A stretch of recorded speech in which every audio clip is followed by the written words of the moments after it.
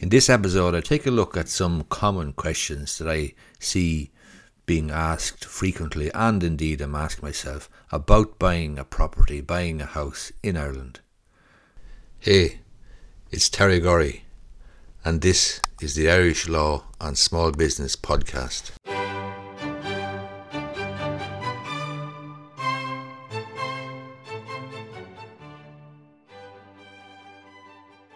I am a solicitor and I do quite a bit of property law, a lot of conveyancing, and I have, leaving aside the solicitor profession, a lot of experience in buying and selling property over the last, I think since the mid-1980s. I bought my first property when I was 23. I've bought and sold a lot of properties since then. Residential properties, commercial investments, fixer-uppers, new properties, apartments, houses, commercial properties, shops, and so on. So I have a good bit of experience in buying and selling property. I understand the process that's involved, and then obviously being a solicitor as well, I do a lot of property on a daily basis in my solicitor's practice. In this video, I'm going to have a look at questions that have come up. I'm just having a look on my Samsung Galaxy tablet.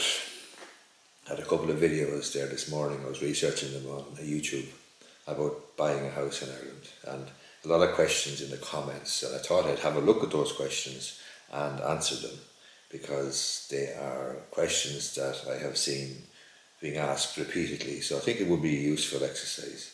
Leaving aside this video, which is not going to be a step-by-step for buying a house or anything of that nature, because I've done that type of video and have plenty of videos about property, about the property buying process, the conveyancing process, what to look out for, new properties, second-hand properties, apartments, houses, and so on. I've done plenty of videos about those topics, which you can find on my YouTube channel. But in this one, I want to look at the specific questions that appear to come up fairly regularly, and I'm using as a resource the existing video or videos that are on YouTube, and obviously people's comments are underneath and there's questions there. So that's what I'm going to have a look at. Okay, I hope you find it useful if you're looking to buy a house in Ireland. First question: at what step should you have a solicitor? You don't need a solicitor until you go sale agreed.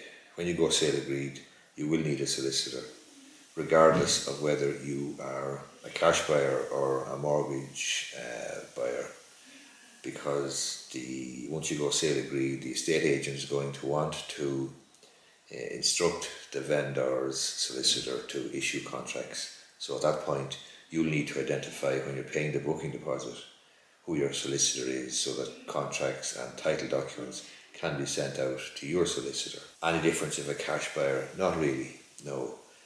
Not from sending out contracts perspective. Obviously, from the point of view of borrowing money and not being a cash buyer, you need to let the bank know, let the lender know who your solicitor is, because the lender will want to send out the loan offer to your solicitor, so that the solicitor can have a look at the terms and conditions, the special conditions of the loan offer, and advise you on that.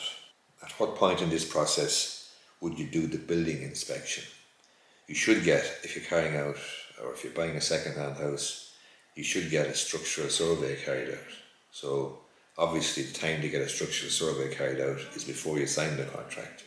So any time before you go sale agreed, or between going sale agreed and signing the contract, that's the time you need to do your structural survey, because there's no point finding out after you've signed the contract that there is significant problems with the property, which will be identified in the structural survey. So any time between going sale agreed and signing the contract is when you would want to have a building inspection or structural survey carried out. I've a couple of videos on my channel as well about structural surveys and what should be covered in those. It's not just the structure of the property. Boundaries and so on should be looked at as well. Boundaries on the ground versus the folio, and some other things would need to be looked at. So have a look at those videos on my YouTube channel about structural surveys.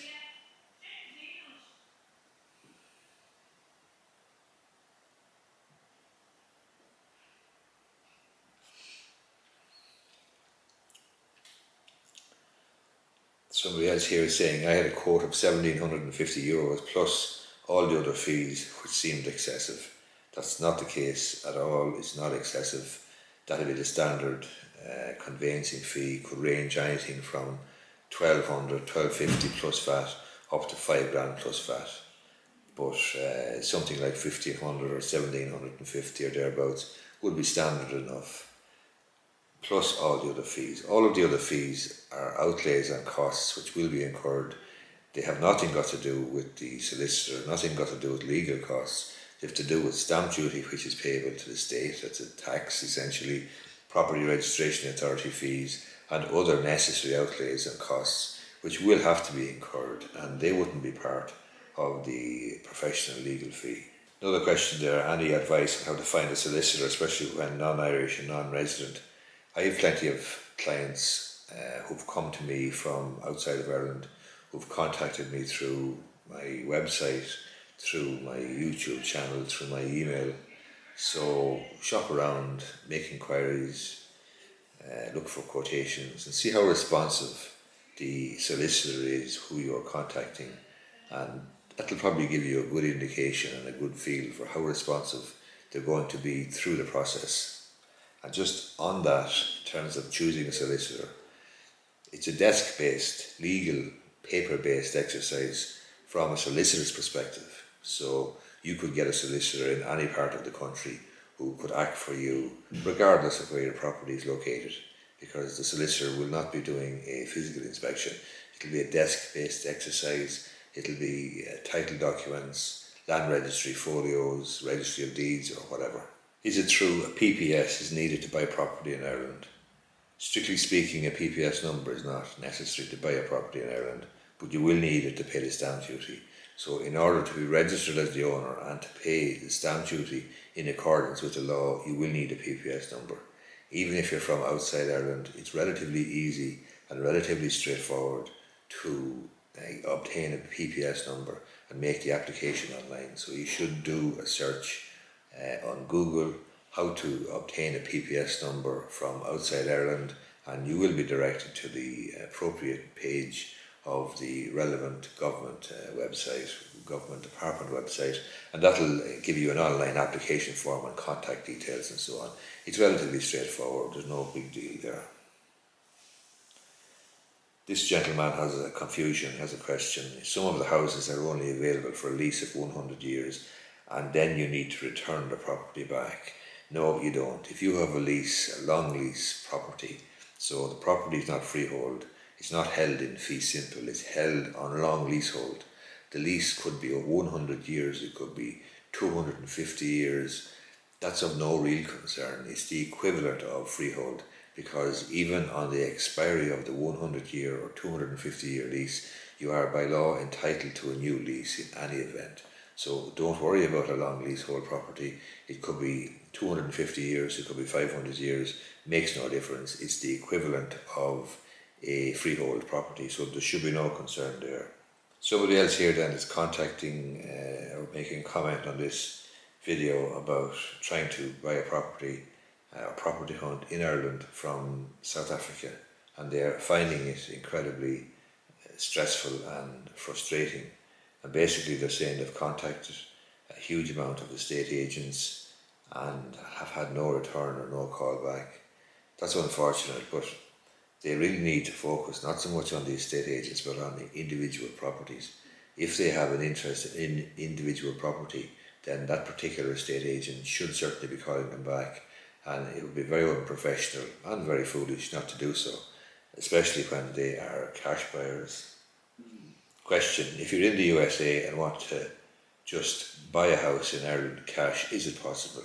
Yes, there's no difficulty with that whatsoever. The only thing you'll need to do, there's no legal impediment on you, the only thing you will need to do is obtain a PPS number, a tax number, in order to pay the stamp duty within a certain period of time after purchasing the property. But there's no difficulty, there's no legal impediment on an outsider, on a non-Irish person, on an American or an EU citizen buying property in Ireland. There's no problem. Question here: I have cash, about 250,000 K or 250,000 euro. Do I need an auctioneer? No, you don't need an auctioneer, but you do need to find a property. it's up to you to find the property. It will be difficult, obviously, if you're trying to source properties from outside Ireland, but if you're in Ireland, then obviously you must do your own hunting, I suppose. There is the odd property source service, property sourcing person. I've come across one or two on the likes of LinkedIn and so on, so you will find somebody like that, and it may well be worth your while to obtain the services of some person like that, because obviously if you're outside Ireland and you're trying to house hunt, property hunt, it's going to be very, very difficult, because you're going to be relying on perhaps videos and the internet and so on. But it would be useful to have somebody on the ground, I suppose, to go and have a look at a house for you. And obviously you would be down the line then getting a structural survey carried out and so on. But there is a difficulty in trying to locate and trying to make inquiries about houses and properties from outside Ireland, because it will be just more difficult. So it would be worth your while probably investigating and seeing, can you find a professional. And I do know a lady down the country, I think she's in Waterford, who does this sort of thing. I see her on LinkedIn, but I just can't for the life of me remember her name just at the moment. That's it. I hope I've answered some questions that might have crossed your mind, or you might have had. Check out my YouTube channel. I have a lot of videos on there about property. As I say, I'm buying and selling property for a long time, and I also, as a solicitor, act in conveyances every day of the week, quite frankly, apart from the weekend, obviously, even though I get queries at the weekend as well. So thanks a lot for listening, and don't forget to subscribe so that you won't miss an episode.